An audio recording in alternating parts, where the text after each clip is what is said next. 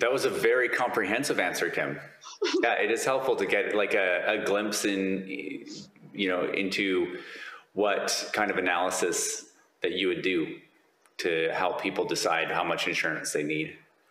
And how important is it, right? Like making sure that people's families are okay. What if you were an insurance advisor and you didn't spend the time to figure things out and your spouse passed away and there wasn't enough money? How horrible. How horrible.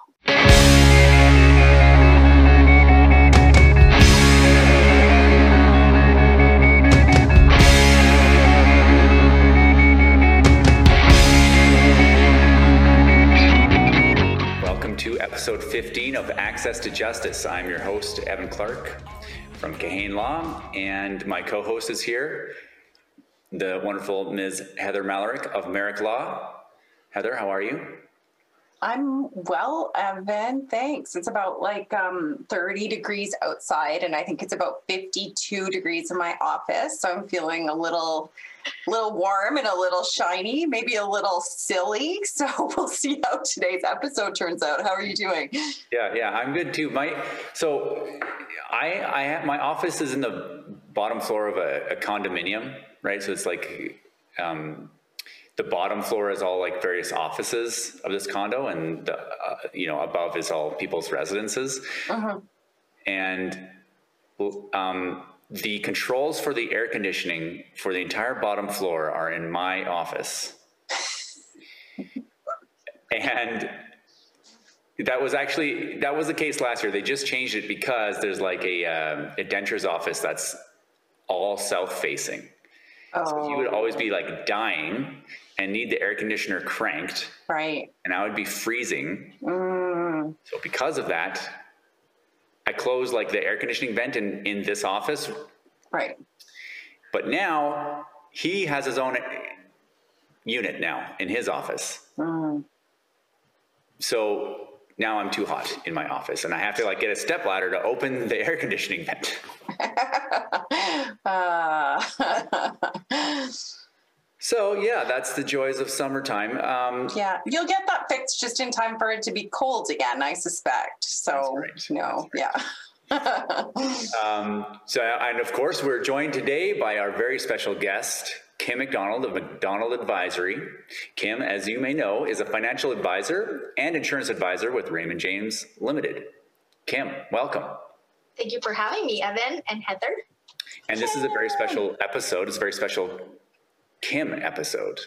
We don't have another guest, only our special guest, and we're going to learn about some things today from Kim. So we're a Canadian podcast with a mission to educate Canadians about the law.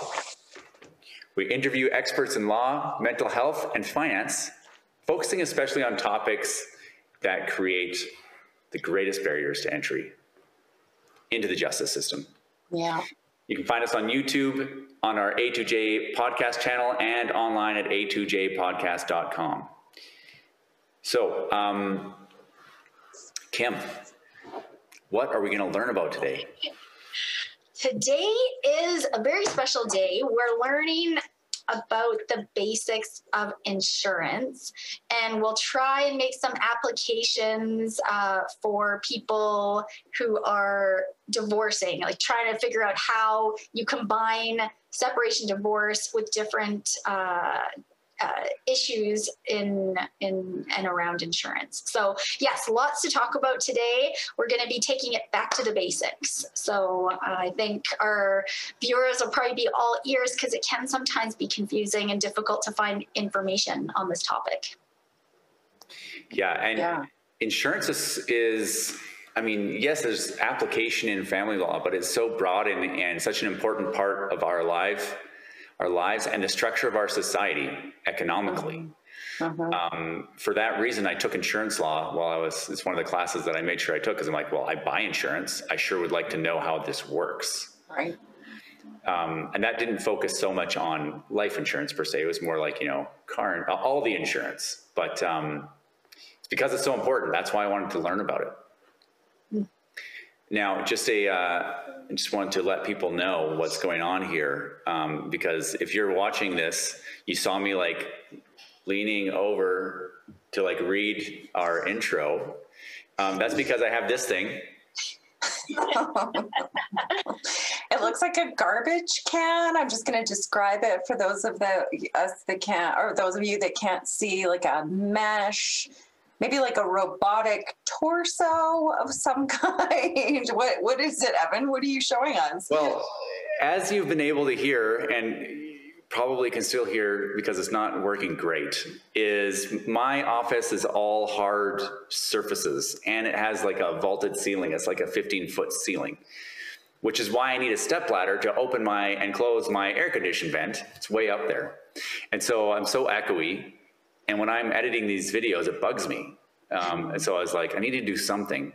So I thought I'd try this thing out, and I was like, oh yeah, it'll just make it perfect. But I don't think it's doing the job, so I'm probably going to take it back. But just thought I'd let people know, a little glimpse behind the curtain here.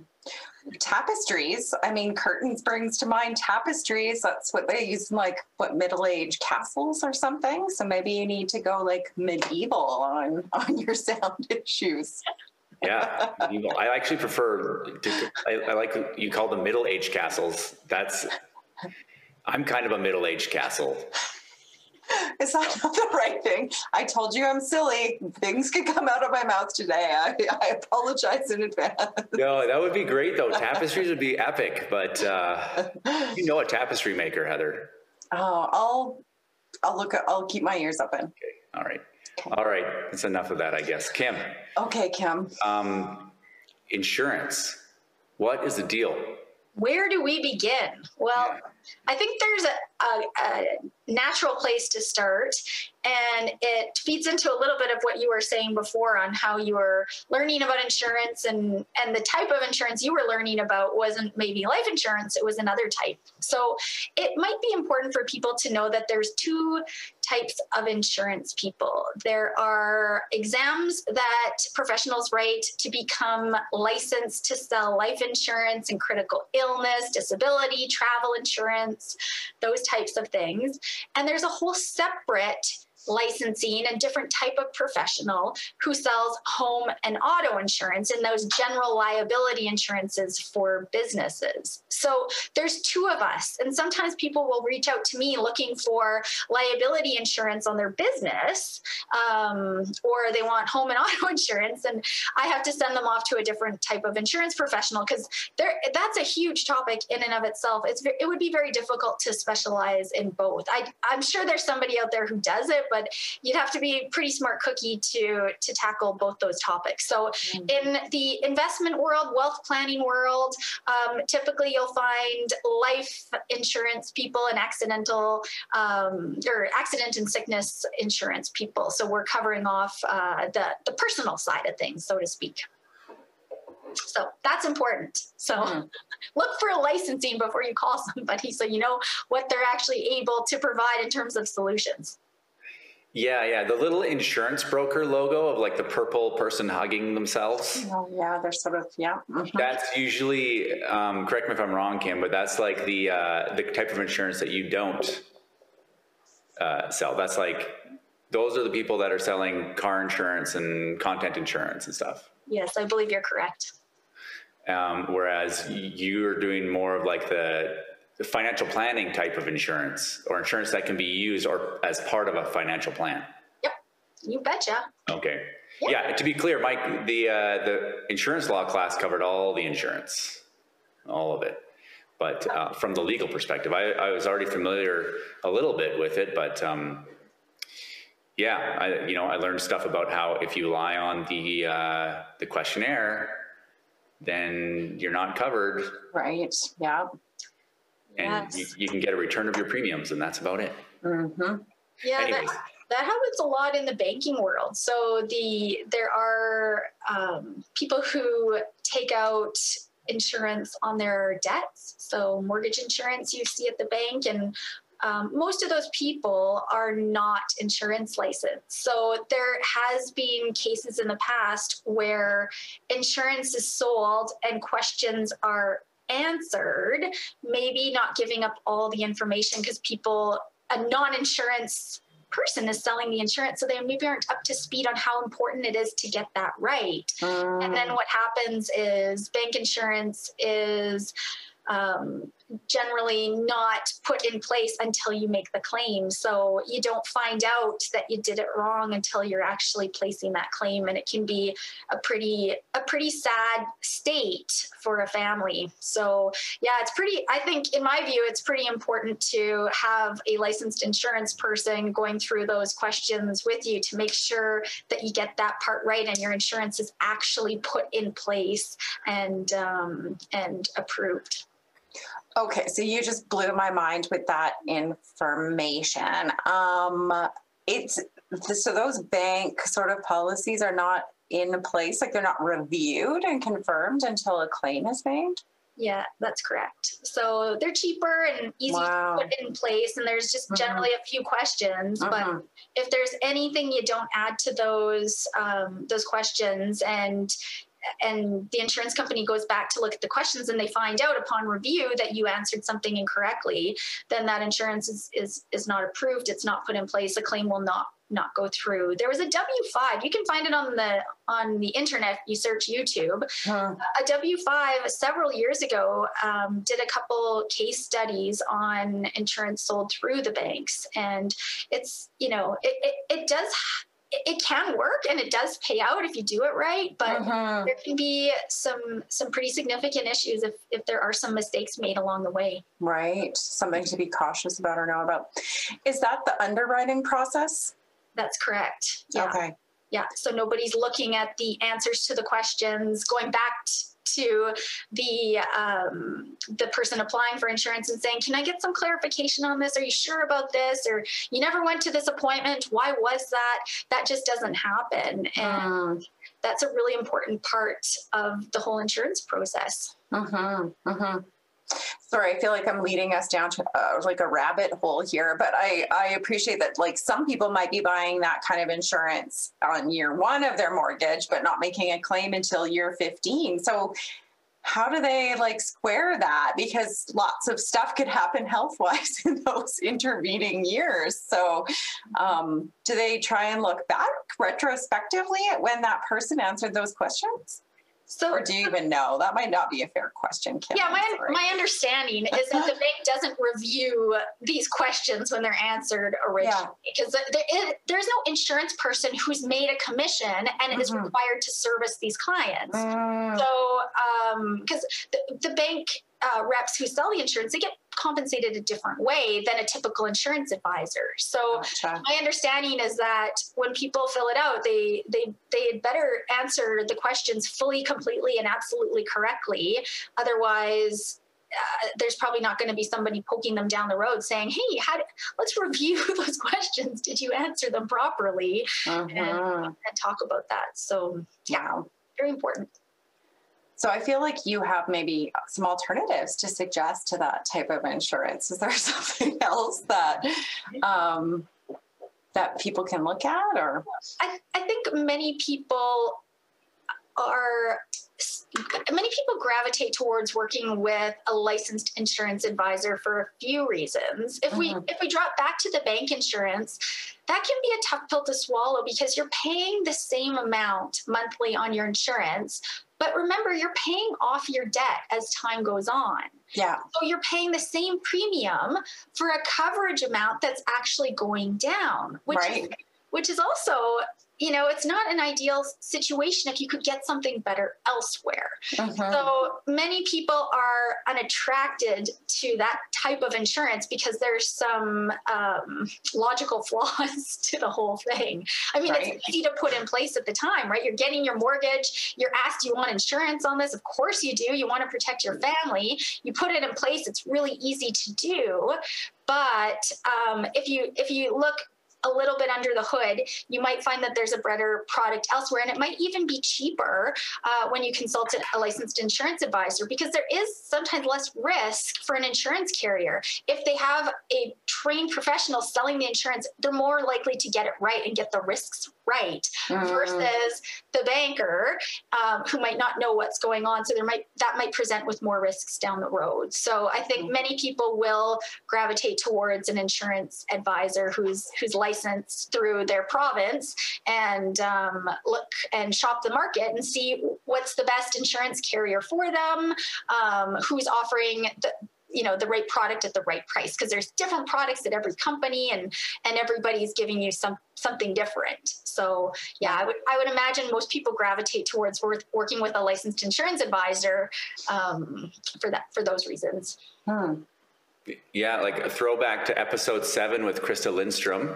Yeah. We first broached that, and of course she shared a nightmare of an experience where she sold that bank life insurance policy on this mortgage, and then the husband died and the widow was left without any insurance benefit.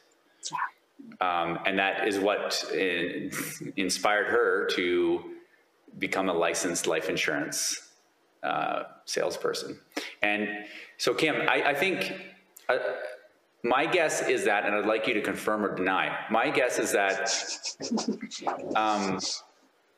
part of the reason in difference in price and why it might be cheaper sometimes is those insurance policies that are linked to a mortgage or a loan or credit card.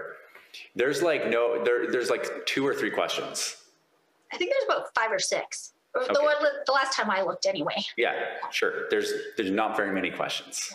When I got life insurance, even for a term policy, there was a lot of questions. Oh, pages. Yeah. And I had to go to a doctor and everything. And so they have a really good idea of what my health is like, and they do their risk assessment accordingly, so that then maybe I can pay lower insurance because I'm not high risk, I'm not a smoker, for example, although I think that's one of the 5 questions anyways. But, they do a deeper investigation, which might not always be cheaper, but certainly if you have good health, it might be cheaper. Am I on the right track? Yeah, I think so. Yeah. So, the more information an insurance company has on you, the better assessment they're going to make. They're going to get the risk right. That's really, really important to their overall business. That's all they're in the business for, is managing risk. They want to make sure, because remember, there's people out there who buy stock in these insurance companies. They wouldn't buy stock in an insurance company if they just issued policies to everybody out there. So making sure that we find the right people is important, so we know what our actual risk is and we have enough money to fund that particular risk. So I know, like, I've heard many people in my travels complain about insurance companies and the stupid underwriters don't know anything and all this kind of stuff, but they really have an important task of making sure that they understand the risk that they're taking on and that they're bringing in enough money to cover that particular risk. Because all we're doing when we're buying insurance is we're transferring that risk to a business. So they're not going to take it on unless they get something out of it too. It goes both ways. So yeah, I think you have to get those questions right. I mean, there's pages and pages of questions. We're going to find out everything about you and your health history and your parents and brothers and sisters. If they have serious things, we're going to know all about this, because that's going to help the underwriters make a fair assessment of what you should pay for your insurance and whether they should extend this insurance to you at all. Smokers require, they need to pay, twice the price of a non-smoker. You get dinged for health issues. And that's why we always say to people, get insurance when you're young, before these issues pop up. Insurance is very, very affordable for people when they scoop it up in their 20s and 30s. So get this in place, even if you don't think you need it, because it can be very, very difficult to get policies put in place if you get health problems, or you might be able to get a policy, but you can't afford it. And that's really heartbreaking for families looking to protect their loved ones. Right. So just so that it's kind of said explicitly, the price of insurance is going to be tied to the risk that they're taking, which is measured by sort of the level of your health problems, whether it's good or bad, and whether that predicts whether you'll basically pass away young and they'll have to pay out or not. Is that right? Yeah, exactly. And age is a factor too. I mean, the older you get, the more likely you are to have health issues or pass away. So there's a number of factors that insurance companies look at when they're looking to extend insurance, but health is really the major one. Yeah. Right. And the price is also related to the amount of coverage, I imagine, that you want. Yeah, exactly. And I think a lot of people have fear when it comes to looking for insurance because what they have in their mind is they're going to meet with a salesperson, right? So they need insurance, they're going to meet with a salesperson, and this person wants to sell them insurance. That's how they make their living. So insurance advisors have very little recurring revenue annually. They, for the most part, have to find clients every single year to earn income. So they're in a hunter-gatherer mode. They're looking for clients, people to sell insurance to. So people worry about that in terms of what is the overarching motivations of this salesperson. Are they going to sell me the right amount? Am I going to get too much? What if it's expensive and I can't afford it? How do I tell them that's embarrassing? What do I do about this? So I think it's really important to find an insurance person that is caring about your situation. They will talk to you about issues. If you have a health concern that you're worried about, that's perfectly okay to bring up to your insurance person because they can go to the underwriters, the person who's going to look at your application and see where your risk is. They can go to them ahead of that application being processed just to see where things might shake out. So it doesn't need to be such a scary process, but it really is important to find, if you're looking for a friendly salesperson, find your friendly salesperson. If you want a hardcore insurance guy who's going to put a big deal in place, well, find that person. Really just, make sure you find the right professional because we do learn a lot about your health history and your finances and all this kind of stuff. So if there's things that you're worried about bringing up, it really is important to find somebody that you trust. So they're selling a product, but they're also there to help you through the process, it sounds like, and to help you, I guess, negotiate or talk about those things that might come up through the underwriting process. Is that right? Yeah. And there's the beginning of the insurance, and then there's also the end of the insurance that people don't think about. Okay. So you put the insurance in place, the beginning, and maybe you put insurance in place for 20 years, 30 years, forever. Eventually, a claim might have to be placed. You're sad, you're devastated, you're grieving, you don't know what to do. When you pick up the phone to call your insurance advisor, you want somebody who's going to care about your situation.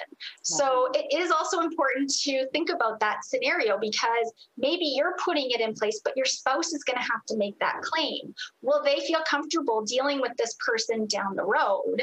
That's something that people don't really think about, but I can tell you, I end up bringing over lots of insurance policies that other advisors have sold, but they come to me later on and I become the new advisor because they say, well, I don't know that person. They never called me. My spouse wouldn't feel comfortable contacting them if something happened to me.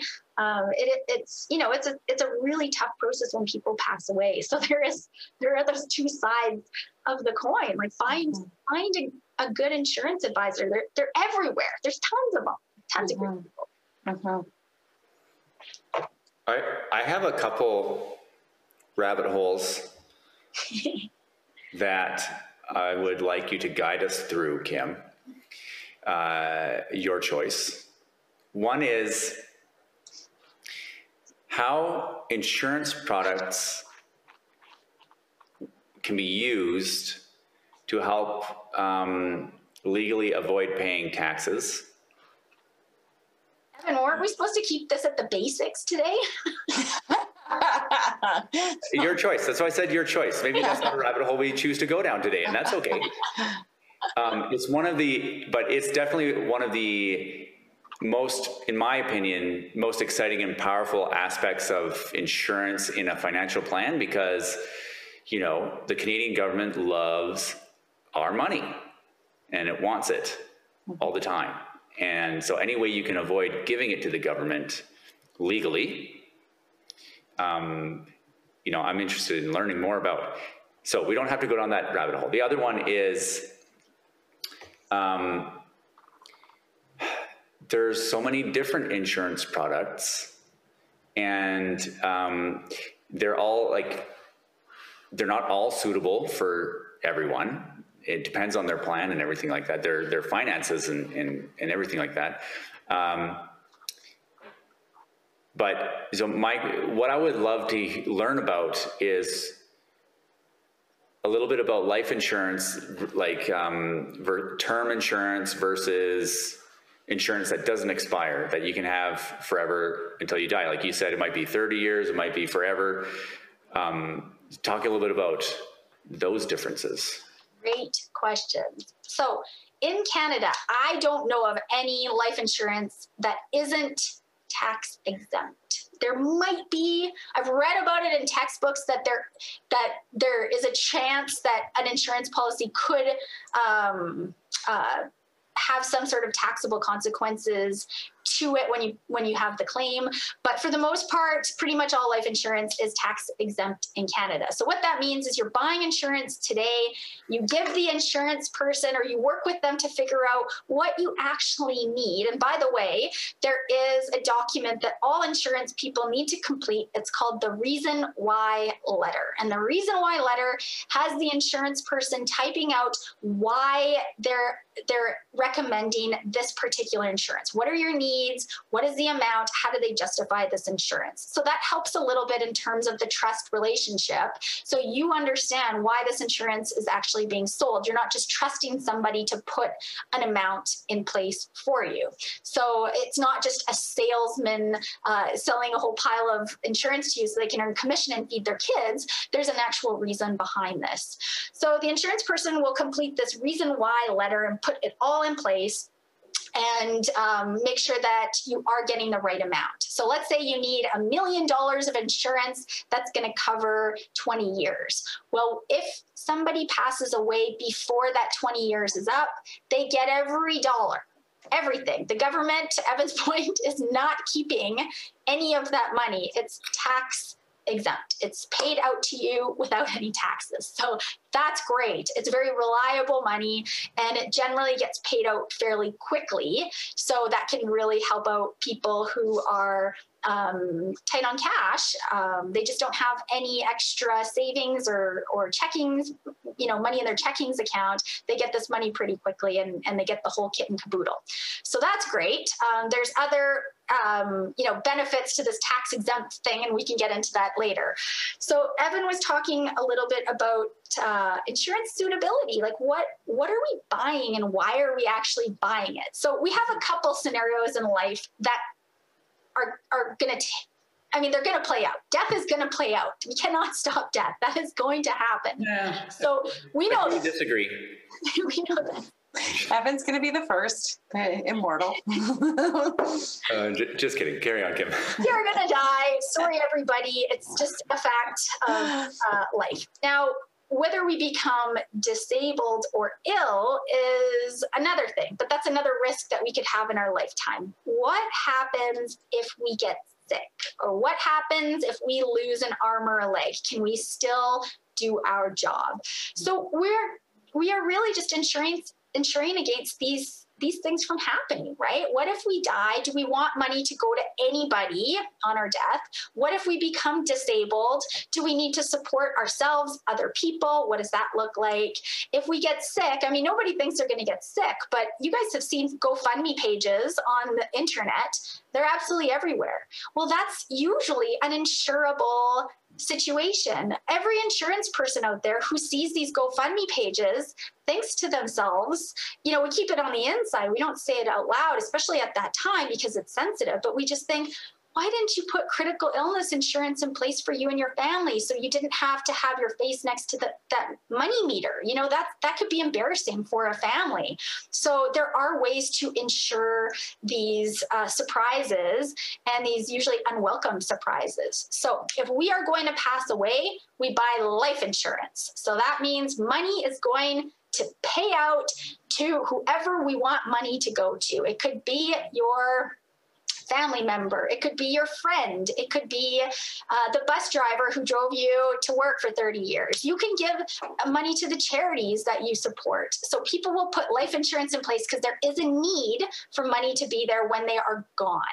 So you guys probably bump up against that all the time when you are gathering financial disclosure for your family law cases. Then we have disability insurance, which is sort of an interesting one. There's a lot of people who have disability coverage through their work plans, and they'll have not always, especially with small companies, they won't always have disability in place, but it is, you know, something that you see fairly frequently, but nobody knows what they actually have. So you'll sign up with a company, they'll say, we have a great package. People will look up what they get for massage and dental usually. And then that's sort of, you know, about, you know, the full of it. But what's really important is to actually look at that disability amount, because that's ensuring your income. You went to school, you worked your whole life for this paycheck. This is literally one of the most important pieces of information you can look up in your life. What is my company going to pay me if I can't work anymore? Right. And usually it's 67% of your income, something along those lines. Some companies will pay it out to you and it's taxed, so you don't get the full amount. You get taxed on it and then you get your amount. Other companies will pay it out to you without any taxes because it was taken off your paycheck. You already paid the tax on that money. So when you're looking at your group benefits booklet from your work, you want to look to see how much you're going to get and if it's taxable or not. And then you'll know how much money is going to go into your checkings account at the end of every month or every 2 weeks or whatever it is, if something goes wrong. And that is so, so important. You guys probably see that for spousal support. So if we have a situation where there's income that one spouse is relying on, how much disability money is going to be put in place to keep those spousal support payments going, or those child support payments going? What if there is no disability in place? What then? So it is like a super important topic. And I can tell you, I have never, ever in my life had a client when I've asked them what they have for disability that they say, oh, I know, I get $4,000 a month, or I get, 67% of my income, Kim, and it's X, Y, and Z. Like nobody knows that. So it is important to do that, 20 minutes of work to figure out, will I be okay if I can't work anymore? Right. So I have a question about that, Kim. Yeah. I just pictured this happening, that what if somebody has disability insurance through work or whatever, and then they go and talk to their financial planner or advisor who then helps them buy some better disability insurance. Is it common that there would be a conflict there where one insurance will say, well, we're not paying because you had this other insurance in place? I know that's common with health insurance policies. I have great firsthand experiences to talk about that. But is that also the case with disability? Yeah, normally what people will do is if they already have some type of disability in place through their work and it's just not enough, they'll layer on a little bit more. And it is important to have a good conversation with your advisor about that and coordinating those benefits, because yes, that people can bump up against that. They'll think they're getting a certain amount, but the insurance company wasn't aware that they had other benefits elsewhere and they're just not going to pay out. So every policy, every insurance carrier has different terms and conditions for the insurance that they're issuing. There's different definitions of disability insurance. So there's cheaper insurance, disability for less coverage, or if you have a sort of a high level office job, you're going to probably purchase a different kind of insurance than if you're a trade worker and you have a lot more liabilities in your day-to-day work. So yeah, there's different definitions out there. There's different policies. Coordinating those two benefits is majorly important, Evan. And I think people need to start a job and ask for the benefits booklet right off the bat. And if they don't understand it, go back to payroll, go back to HR, ask some questions.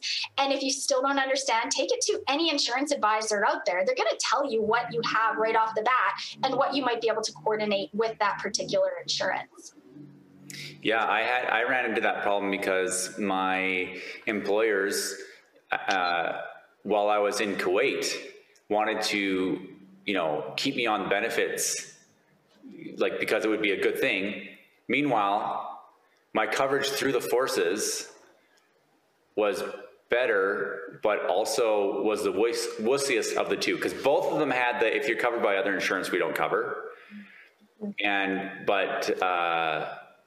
Yeah, so it's just something to be aware of, that can happen where you may think you have coverage.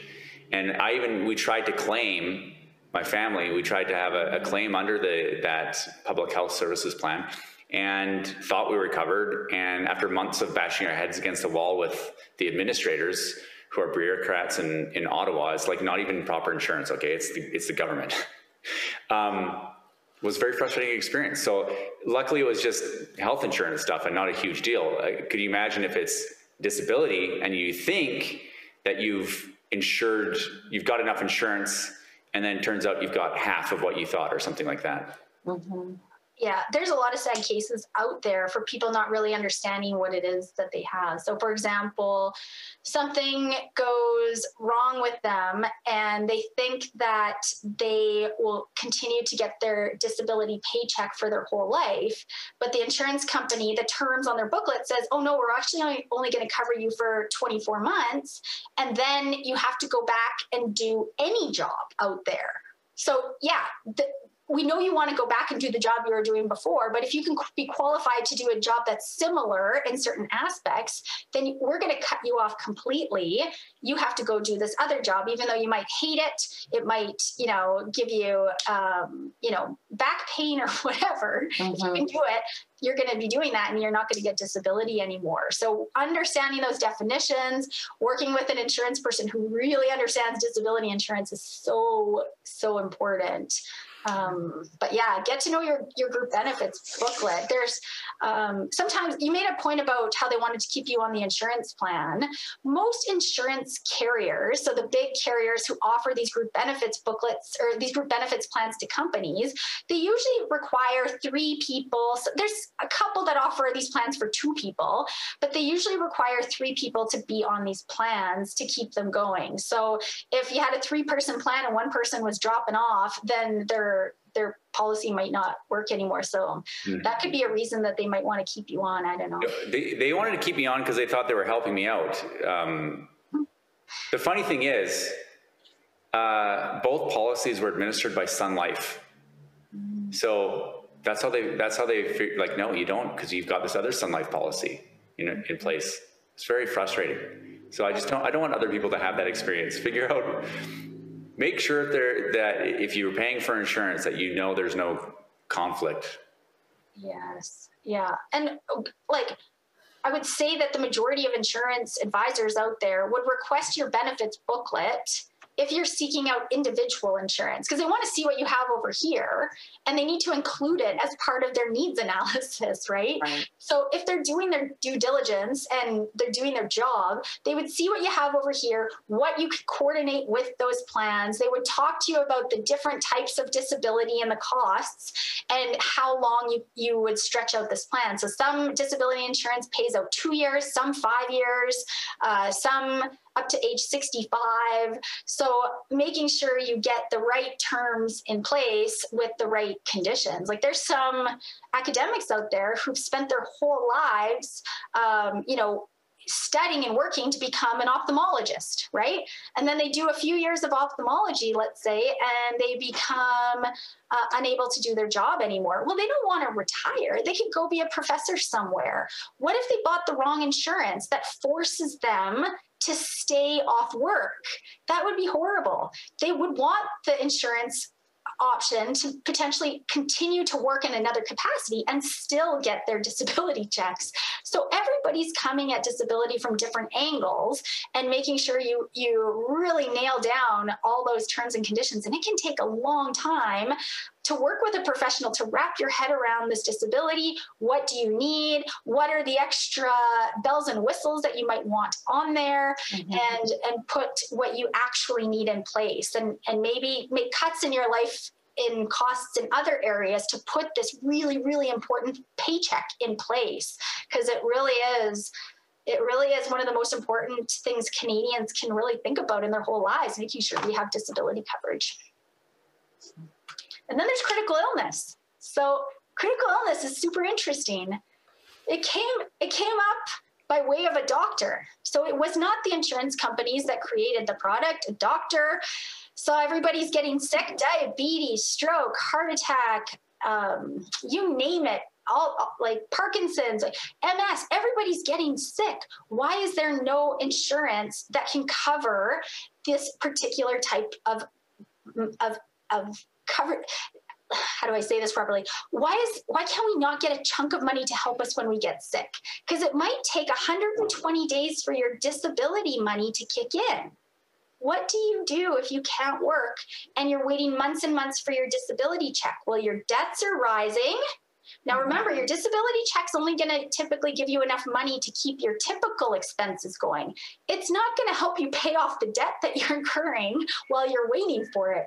So critical illness oftentimes is a really great type of policy to put in place because it will cover you for the months you're waiting for disability kick in. You can use it for medical costs. You can use it for anything you want. The insurance company is not going to ask you for receipts.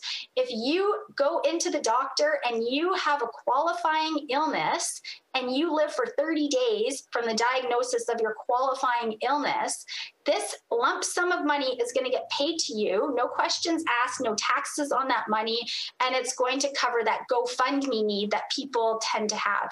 So you can buy it on your kids. If they get sick, you can get a lump sum of money. You can buy it on your spouse, on yourself. Even if it's 20,000 or 100,000, whatever, put something in place because the likeliness of getting ill is extremely high and people are struggling with money. So especially people who don't have a spouse to rely on, single people. Well, what do you do if you don't have enough money? Who do you ask? Mom and dad or friends? Maybe that's not what you want. Maybe you're independent. You want to cover off your liabilities on your own. You put critical illness in place. And if you get sick, you get your money and you can get treatments in the US. You can go to Disneyland with your family if you have a terminal cancer, right? Like you just can take away a lot of those worries. So it's a really fascinating type of insurance. A doctor pushed it forward. It went through, it's in place. Canada has kind of a cool little feature in our country where you can pay your premiums into this policy. And if you don't make a claim, you can get those premiums back, like a forced savings account. We call it return of premium. Not everybody's into it because you have to pay quite a bit more monthly to get that option. But if you're just, if you don't think you're going to get sick, but you want to be responsible for your family, that's a great idea, right? It's going to be, put in place. If someone gets sick, some money's there. And then if you don't get ill, you get that money back after a certain number of years, depending on what that insurance company is selling. Right. I heard some stat somewhere, Kim, that 1 in 5 people over the age of 65 get one of the big critical illnesses like stroke, diabetes, Alzheimer's, Parkinson's. I don't know what they all are. But does that sound, is that fear mongering or is that accurate? No, the stats are extremely high on everything. I remember once I was putting together a paper for some clients and, or like kind of like a marketing type of piece because nobody knows what critical illness is. And I remember looking up the stats on diabetes and heart and stroke and MS, Parkinson's, all of these issues. And I was absolutely floored, Evan, at the likelihood of us getting one of these problems. And it was like, eventually we were all going to get something. When I looked at usually insurance companies have covered 25 illnesses. And I was looking at these, I was like, everybody should have this. Like, we're all going to get one of these things. We may as well get this type of insurance and make sure that we are responsible for our families. So yeah, it's jarring. So the way that you describe that brings me to another question, which I'm going to hold for a second because I saw Heather ready to ask a question. I was just going to ask if critical illness is underwritten the same way life insurance is. So do folks have to go through that health, that whole health process that we talked about before with all the forms and the questions and the visits to the doctor? Yes. It is. Yeah, it is. It's like, yeah, it's tough. It can be sometimes tough to get critical illness policies put in place as you get older because of health issues, and it's covering your health, right? So yeah, underwriters are extremely careful when issuing disability critical illness policies. So you can pop these things in place. There's different terms that you can buy. So you can buy a 10-year term of critical illness and have the option baked into to continue to roll it over if you decide that you want more. Now, of course, it costs more, but at least there's an option there for you to keep it going if you do get sick.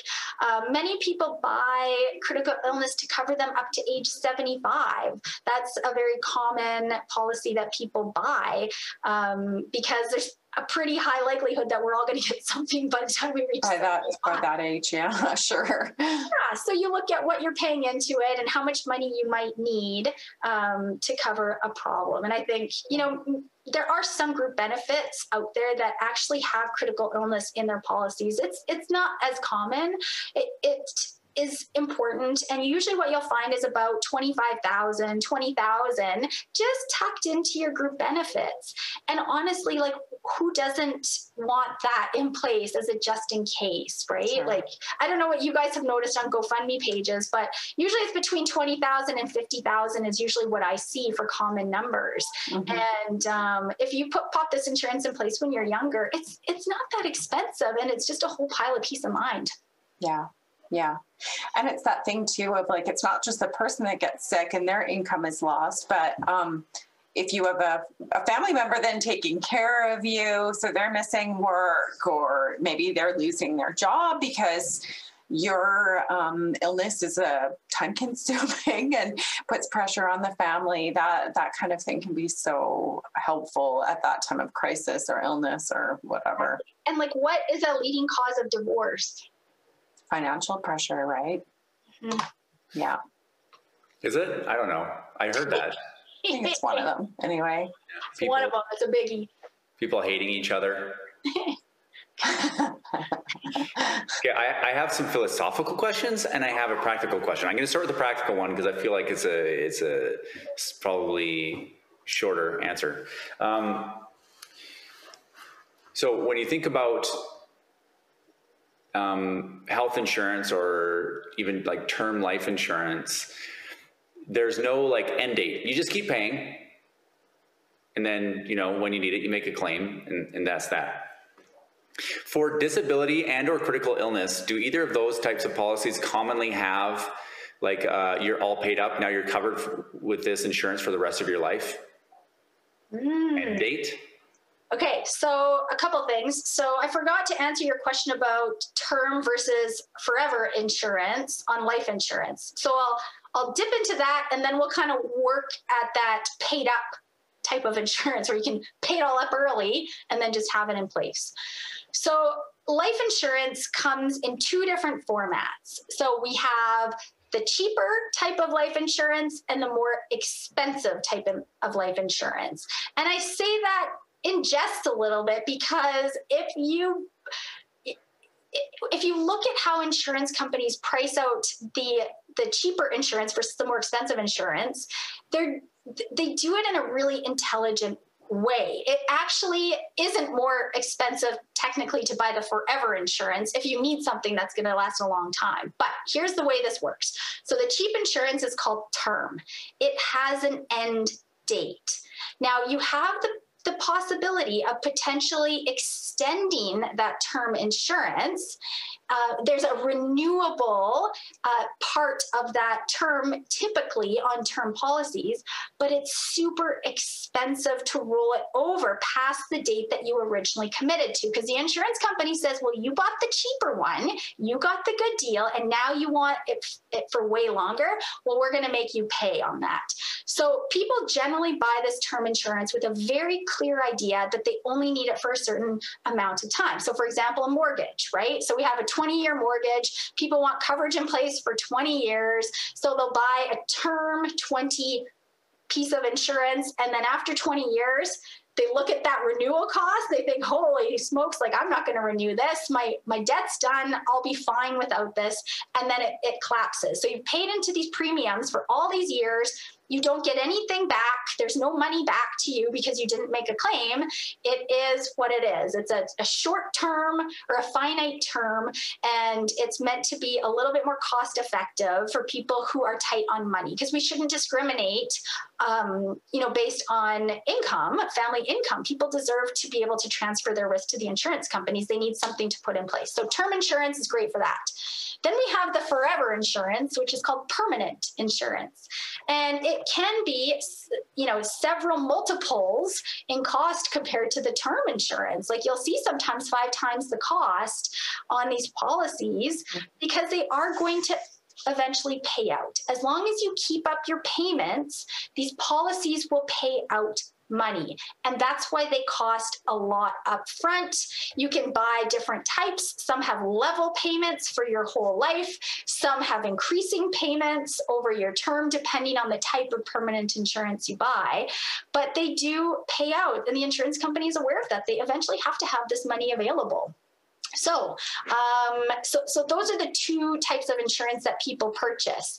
In the permanent side, there's 4 common types of permanent insurance, and I don't think anybody wants to listen to me rattle off what these are, but your insurance advisor will cover this with you when they're trying to determine what should you buy, the kind that's cheaper that eventually runs out and you get no money back out of it, or the kind that you could potentially get a little bit of pool of money building up that you can borrow from, and it's also going to pay up down the road. Now, some people say, well, I like the permanent. I want it in place forever. I know I'll eventually want money for my kids because I plan to spend all my retirement money, but I still want money for my kids. Or we have a family cabin. We don't want fights. We'll put insurance in place so money's there for the taxes, for everything to be covered so the family cabin can stay in the family. They'll put these particular these permanent policies in place, but they don't want to pay until they're like 100 years old. So to Evan's point before, you can buy the kind of insurance where you pay it up in 10 or 15 or 20 years. So you pay quite a bit more up front, but then the payments stop. So while you're earning income, you've got a good paycheck, extra money at the end of every month, pay down more into this thing, and then down the road, you don't have to worry about keeping up these payments as potentially your income drifts off or something, a surprise thing happens and you don't actually have the money anymore. So the paid up insurance is really, really common for life insurance policies and putting those in place. So as far as I'm aware, you're only doing that for life insurance policies. Disability stops when you stop working. So there's no pay forever on these types of plans. And critical illness, I'm only aware of terms going up to age 75. I'm not aware of any paid up critical illness. Well, although there could be. I guess what I mean by that, Kim, is like for critical illness, for example, at 75, you would get, if you didn't use it, you would get the return of premiums, right? So I guess my question is for critical illness, is there a ceiling where you've paid it up? Like, let's say you buy it when you're 50 and you pay it by the time you're 60. Like, is there I seem to recall there being some kind of insurance product where you didn't have to necessarily just keep paying all the time. You could actually pay all of the premiums. Yeah, there could be. I don't know off the top of my head. I can't think of one, but I'm sure there is. I mean, insurance companies get pretty creative on trying to sell their products. So yeah, there could be a paid up critical illness, maybe. I don't know. Yeah, I think it's important to note, you kind of said it without saying it directly, and anybody who's buying insurance from an insurance broker will be told this, but even if you buy permanent insurance, if you stop paying your premiums, then the insurance will eventually lapse, sometimes sooner, sometimes later, depending on what kind of policy and if there's cash value. And then you don't have the insurance anymore. Mm-hmm. So sometimes I think people may think that, I bought permanent insurance, I've always got it. And unless it's fully paid up, like you were saying, Kim, if you don't pay your premiums, then you don't have insurance anymore. Yeah. And what are the consequences if somebody, let's say they bought this permanent insurance starting when they were younger, like 30 or so, and then now they're 65, and if their insurance policy lapses, is that a bad thing?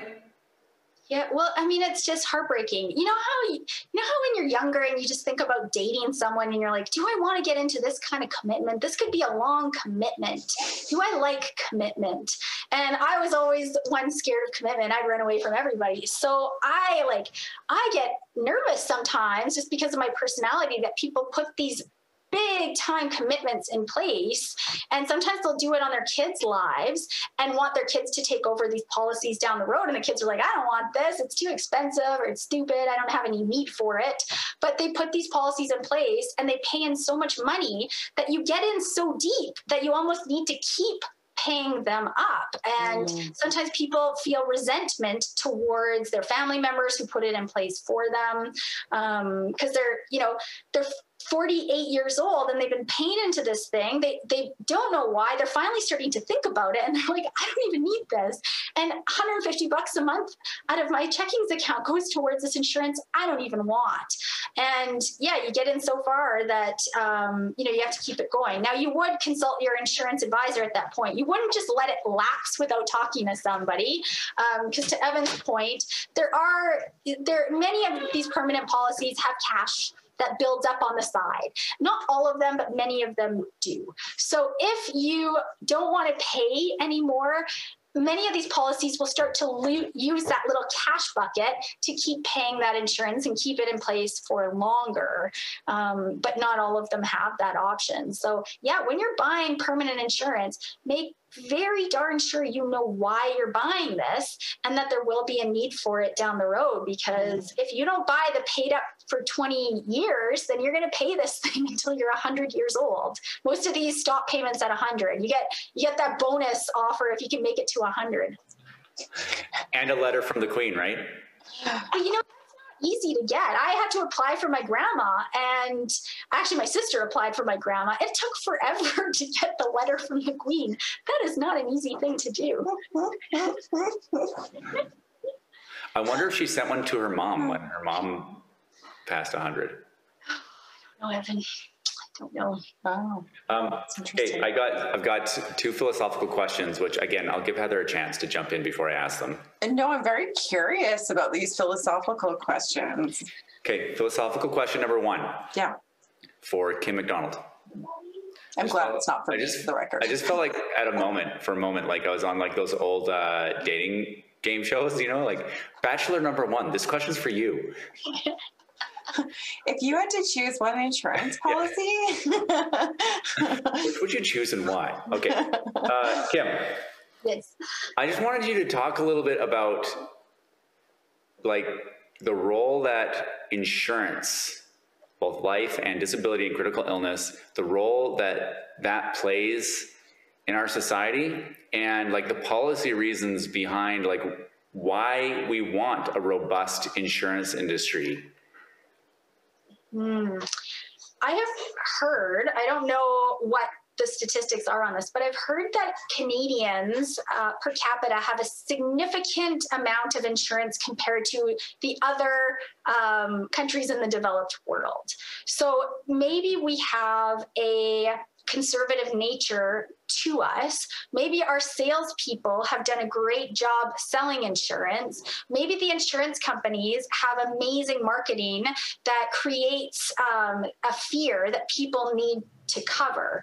I'm not quite sure why our insurance industry is so active and so healthy, but people want to protect themselves. They worry about their family members. Maybe it's a caring thing, and people just want to make sure that their family members are okay. Let's say you have a disabled child, they can't take care of themselves. Maybe it's an adult child with severe anxiety and depression. What do you do for your child if you don't have a ton of money? Well, the only way to protect them likely is to put insurance in place and make sure that it's protected or make sure their government benefits are protected from that pool of money. But people have strong connections to their family members, and they want to make sure that they're going to be okay. So if we have a scenario where somebody maybe doesn't have a lot of savings for their retirement and they want to make sure that their kids get something because they didn't. When their parents passed away, they got nothing. Maybe they want to put insurance in place so their kids don't have the same experience that they did. And I think there's a lot of emotion that gets built into this. I know I feel strong emotions about people having coverage because being in this industry, we hear the sad stories. We hear more of those sad stories, like little kid gets eye cancer, has to fly to Toronto, parents have to take time off work, one has disability, one doesn't, there's another kid, how do we juggle all this? Where do we get the money to be flying back and forth? So I think it really pulls at the heartstrings, and when people say, am I going to be okay?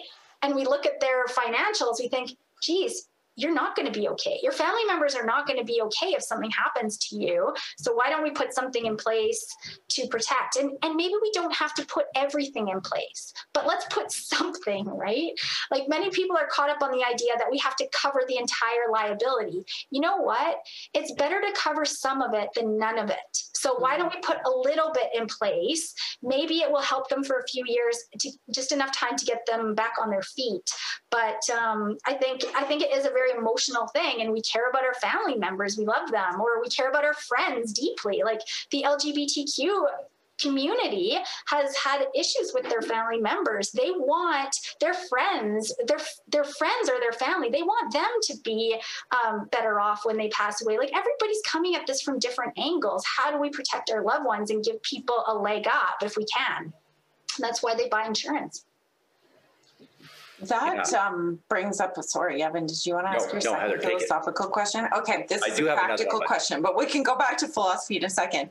I guess we've been sort of talking or assuming in like a family context where spouses are leaving the money or the beneficiaries to one another, but can anybody insure their own lives or someone else's lives? Can you put anybody as a beneficiary on your life insurance policy? Yes. So this kind of feeds into the separation divorce world in a way. So in the insurance world, they've created two types of beneficiaries. There's a regular beneficiary, and you can change this person. If somebody doesn't treat you right, you can take them off your policy and put your favorite kid on and take the other kids off. Whatever, it can be changed and altered. Then there's an irrevocable beneficiary. Sorry, can that be like a friend too, or your neighbor down the road, or whoever? Okay. Charity, friend, whoever. Yeah, you put whoever you like on there as your beneficiary. Okay. And there's also the irrevocable. So this is the unchanging. So we're putting this in place, and you can't change this. You can't change your mind down the road. We are putting this in place unless that person passes away. You're not changing who that is, unless I'm guessing there's probably some court cases where it's been overturned, but I don't know of any myself. So lots of insurance products have this irrevocable irrevocable beneficiary. So in the investment world, we have segregated funds. You can have irrevocable beneficiaries on those. You can have irrevocable beneficiaries on life insurance. And you'll often see that in separation agreements where people say, well, my spouse has a commitment to pay me a certain amount of money over a certain number of years. If they pass away, we want to make sure that there's coverage in place so they can make me whole on those payments. So what you don't want is that beneficiary changing over time.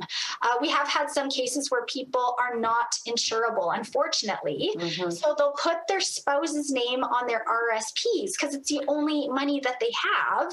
But those, unfortunately, aren't irrevocable. You can change those, and there is a significant amount of risk to that scenario. So life insurance can present a really tidy way of covering those spousal and child support payments by indicating an irrevocable beneficiary on a policy that covers a specific term, and then everything's good. But yeah, we have sometimes parents will take out permanent insurance policies and they get sick of paying into them over time. They can put a new owner on that policy. So it's on their life. Nothing's changed in that way. They are the insured still, but you can change the owner and beneficiary of that policy potentially to keep it going. So many doctors will buy permanent insurance policies, and sometimes they'll have their kids take them over. And the kids will, rather than add to their RSPs, they'll just wait for mom and dad to die and get a big windfall from the parents paying into these permanent policies for years. So lots can be changed. The owner is the person who's responsible to pay the premiums. Yeah. Correct. Yeah. Okay. And a question that you didn't ask, Heather, but that maybe because you didn't know to ask it is. Yes. One of the questions that's asked if it's litigated, for example, is there an insurable benefit here, which can relate to, like, can you just own a life insurance policy on just J-Lo or something? Oh, sorry. I'm gonna buy this life insurance policy on, like, let's say it's the early 70s, and you're like, Elvis is not looking great. Right. Yeah. I think his time's coming up. I'm gonna buy a life insurance policy on Elvis. Yeah. Kim? Can't do it, Evan. You're absolutely right. You're right. There's got to be a legitimate reason for putting this insurance in place. You can't just pie in the sky, pick a person and put a policy in place on them. Heather's really been living risky lately. I'm going to get an insurance policy on her. That seems a good bet. Put it in place quickly because the air conditioning's still not working up here. I may expire. I can see your forehead's getting shinier. Mine's like it's really warm up here. I was going to ask about irrevocable beneficiaries. I had thought, and maybe it depends on the policy, that with the consent of that beneficiary, you could change that. So potentially in the spousal situation, if you're all paid up on your spousal support and you're and my husband agreed to, or my ex-husband, then he might let me change the beneficiaries to the gas station attendant or whoever it is I want to change it Heather. to. Is that correct, or is it set in stone forever? No, I'm pretty sure you're correct. I've never done that paperwork before, but I'm pretty sure you just need their consent. Okay. Yeah. Okay. Thanks. Right. Okay. Philosophical volley back to you, Evan. Yeah, I got it. Okay.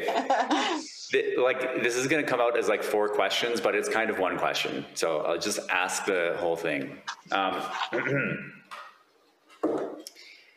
How does insurance fit into a financial plan? Why do we need insurance? What function does it serve? Okay, it was only 3, but yeah, that's what I'm interested to know. Like, okay, I know insurance is an important part of a balanced breakfast, of a balanced financial plan, but why? What's that function? Yeah.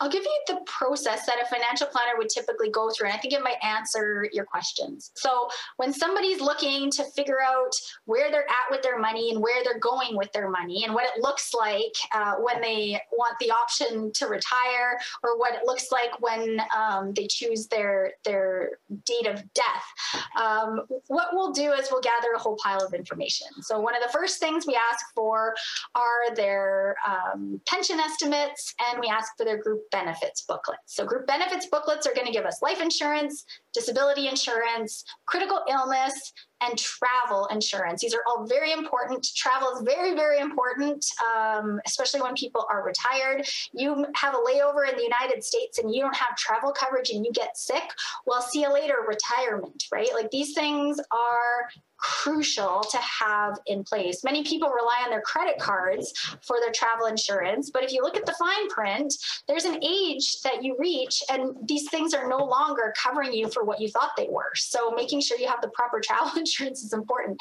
So we ask for that group benefits booklet. It tells us a lot of good stuff. Then we look at their pension information and we start to figure out what they have for money. Then we get their bank statements. We see what they have for money in their savings as an emergency fund, and we look to see what they have for investments. So we start to build a story. So we have what their retirement money potentially is going to look like, because we'll be able to look at what they get for government benefits like CPP and old age security. We'll have their pension estimates if they work to when they tell us that they're going to work. We have start to get their insurance pieces together, what they have for life insurance through their work, or how long do they plan to spend at their work? What happens if they leave their work? What do they have for disability? Any critical illness? Maybe we need to just explain to them what critical illness is. They've never had it before.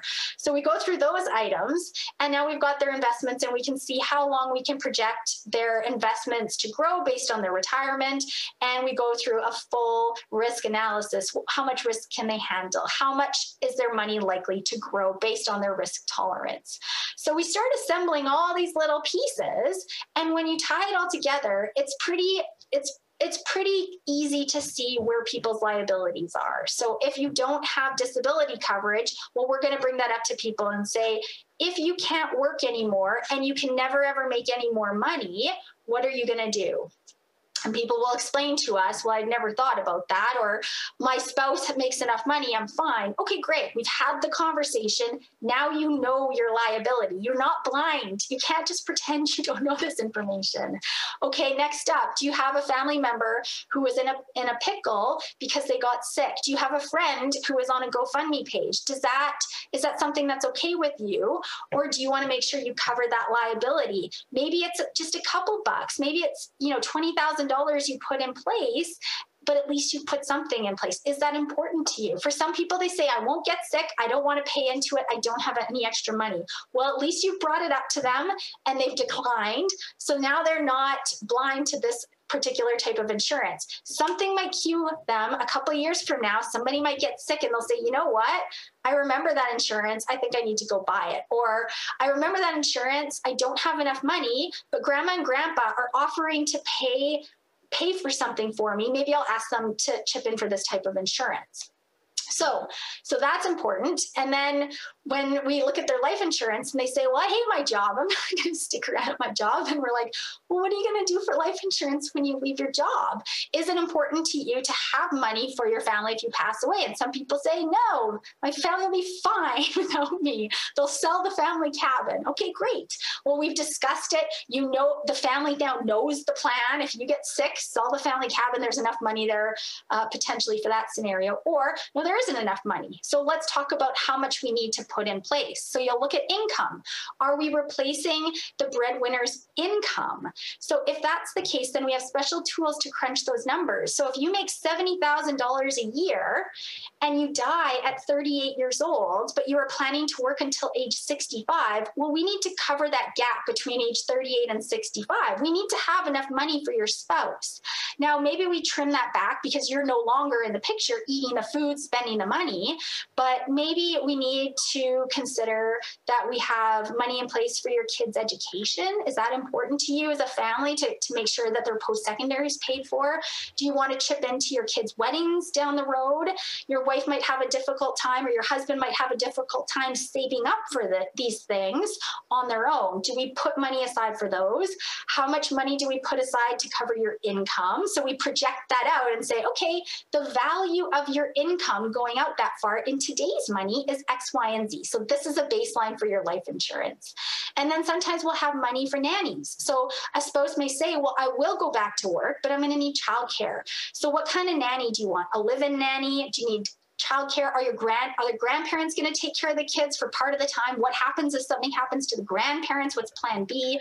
So we talk about all these needs and what's important to the family to cover, because we're just here to sniff that out. We're not here to push insurance on anybody. We're just here to present their liabilities, and people will choose off the menu what they want to cover. And then we come up with quotes based on what it is that they're looking to cover. And people will say, oh, I'd really love to cover this one thing, but I just don't have the extra money for that. So now I know that this is a gap for me, and I'll have to deal with it in a different way. Or at least I know it might be an issue down the road.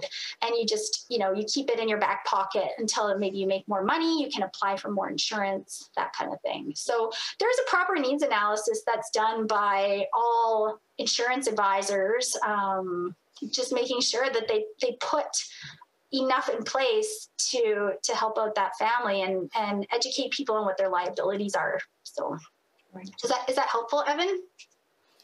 That was a very comprehensive answer, Kim. Yeah, it is helpful to get like a glimpse into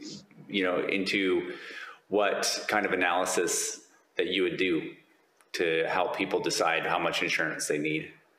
And how important is it, right? Like, making sure that people's families are okay. What if you're an insurance advisor and you didn't spend the time to figure things out, and your spouse passed away and there wasn't enough money? How horrible. How horrible. As a professional, you didn't do your job. You were meant to educate people and fill them in on what could be done. Now, some people say, well, I have serious illness. I can't qualify for the insurance. I tried before and I got declined. So in that scenario, there are insurance policies called simplified life insurance. So you can get insurance that doesn't go through the typical medical underwriting. You usually get less and you have to pay more, but insurance can be put in place. So maybe where you wanted $100,000 of life insurance, now you can only get $50,000, but for the same amount as that $100,000 you wanted, you only get $50,000.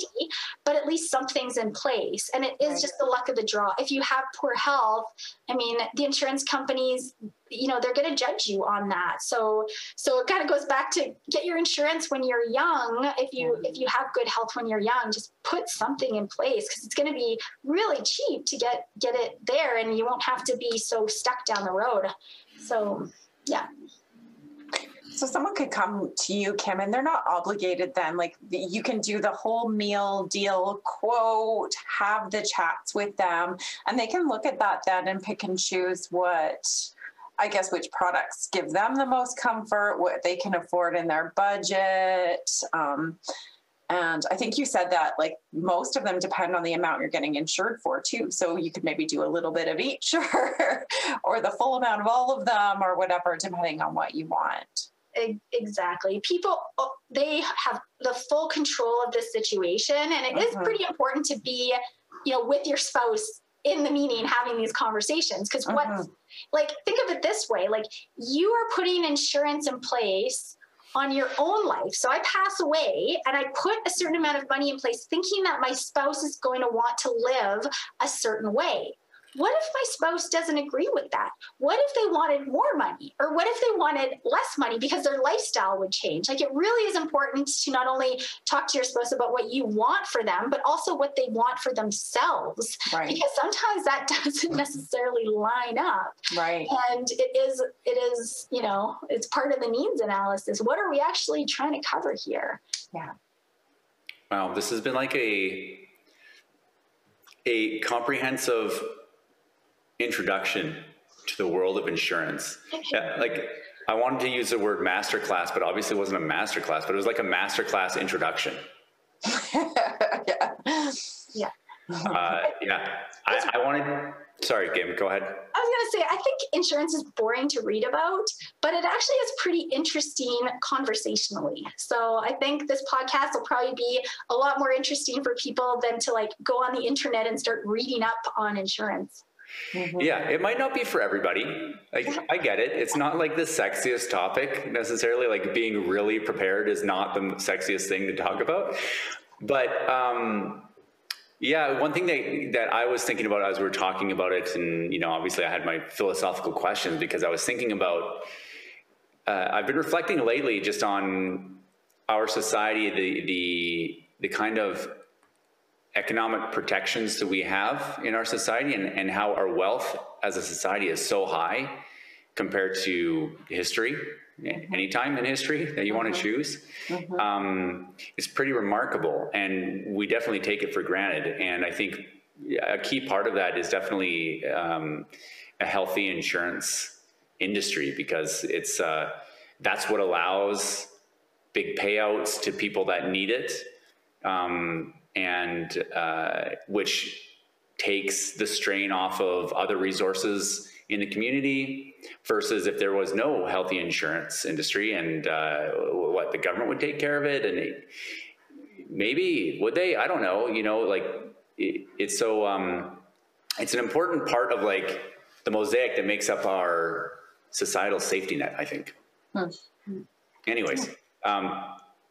My closing thought is I just wanted to update our listeners on our previous Kim McDonald episode.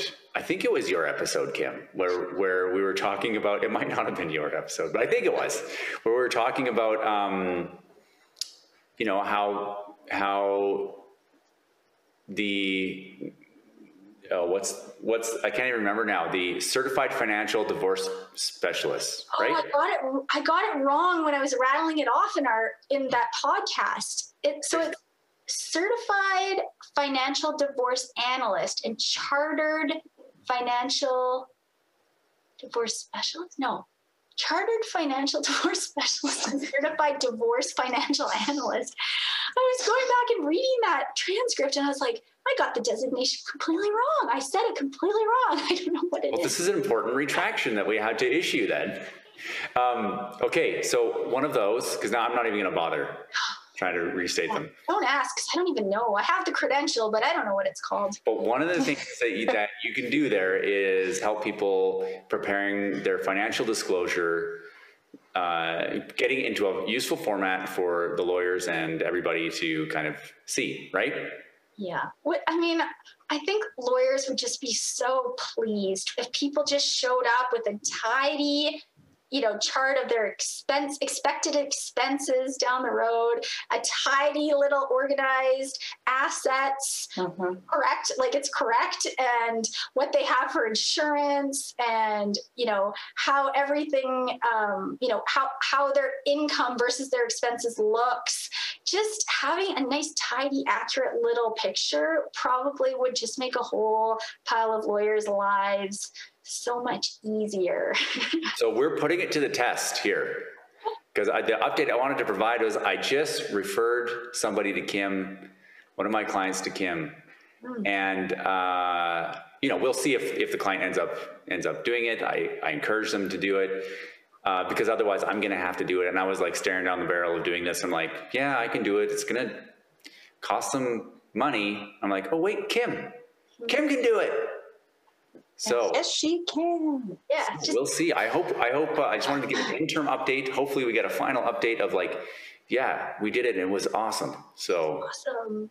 Yeah, my goal is to take on one of these a month and see how that fits in with my typical business that I run, and then over time, maybe just add more as we go. But yeah, I think it's fascinating, right? Helping people organize their investments, their insurance. I know the answers. It's easy for me to do it. I've got software to lay it out. Hand it over to the lawyer. The lawyers are going to be pleased. Yeah. And fascinating is not the right word. It may be fascinating to you, but that's what's so great about it. It's not fascinating to most people. That's right. Yeah. So I just wanted to give that update, and hopefully we'll have more to follow on that. Heather, closing thoughts? Thank you, Kim, as always, to share your wonderful fountain of knowledge with us. This is definitely one of those topics that I find very difficult to stay engaged with when reading, but it's been a lovely conversation, as you said, to chat about this stuff and learn more about it. Awesome. Kim, any closing thoughts? Anything we didn't cover that you wanted to? There's a few things I have down, but I think we could do another insurance podcast on group benefits, maybe a little bit more in terms of what happens in divorce when one spouse is on the plan, what next, what can they do next to get health and dental in place, all that kind of stuff. And then maybe we could do a more high-level insurance podcast for business owners. I don't know. I'll leave that up to you guys to choose, but there's definitely more to talk about. So let's put a pin in it and bring it back one day. Yeah, Heather, can I just make a request that we do one where we talk about the strategy of using insurance to secure child support and or spousal support payments? Sure. Because that could be something that people don't really think about as an option necessarily most of the time. That could be. Maybe not, but maybe. I'm writing it down. Yeah, excellent. Okay, well, on that note, this has been another episode of Access to Justice. Thanks for listening and or watching. And if you have any questions you'd like us to address on the podcast, send an email to accesstojusticepodcast@gmail.com. That's access, the number 2, justicepodcast@gmail.com. And we'll do our best to get you an answer on an upcoming episode. I was going to ask, hey, Kim, have we got any emails? But then I realized we actually haven't published any episodes yet. Right. So no, nobody is sending us questions. Yet. But, although when they're watching this will be published, so maybe they will have. Oh, someone send a Slurpee. All right. Thanks for watching, everybody. We'll see you next time. Any information in this video is general information only and is not, nor is it intended to be, legal advice. Watching this video does not create a lawyer-client relationship. You should always seek the advice of a lawyer or other qualified professional for advice regarding your individual situation. While we take care to ensure that the information contained in this video is accurate and up to date, we make no warranties or representations as to the suitability, completeness, or accuracy of the information contained in this video. Any reliance you place on the information is at your own risk. Kahane Law Office, Merrick Law, Heather Malarick Professional Corporation, Evan Clark Professional Corporation, Evan Clark, Heather Malarick, and any guests will not be responsible nor liable in any way for any content, including but not limited to any errors or omissions in the content, or for any loss or damage of any kind incurred as a result of any content communicated in this video, whether by Evan Clark, Heather Malarick, or by a third party. Kim McDonald is a financial advisor with Raymond James Limited. Information provided is not a solicitation, and although obtained from sources considered reliable, is not guaranteed. The view and opinions contained in this media are those of Kim McDonald, not Raymond James Limited. Securities-related products and services are offered through Raymond James Limited, member Canadian Investor Protection Fund. Insurance products and services are offered through Raymond James Financial Planning Limited, which is not a member Canadian Investor Protection Fund. Raymond James advisors are not tax advisors, and we recommend that clients seek independent advice from a professional advisor on tax-related matters. Graceful fingers intertwine, comfort gladden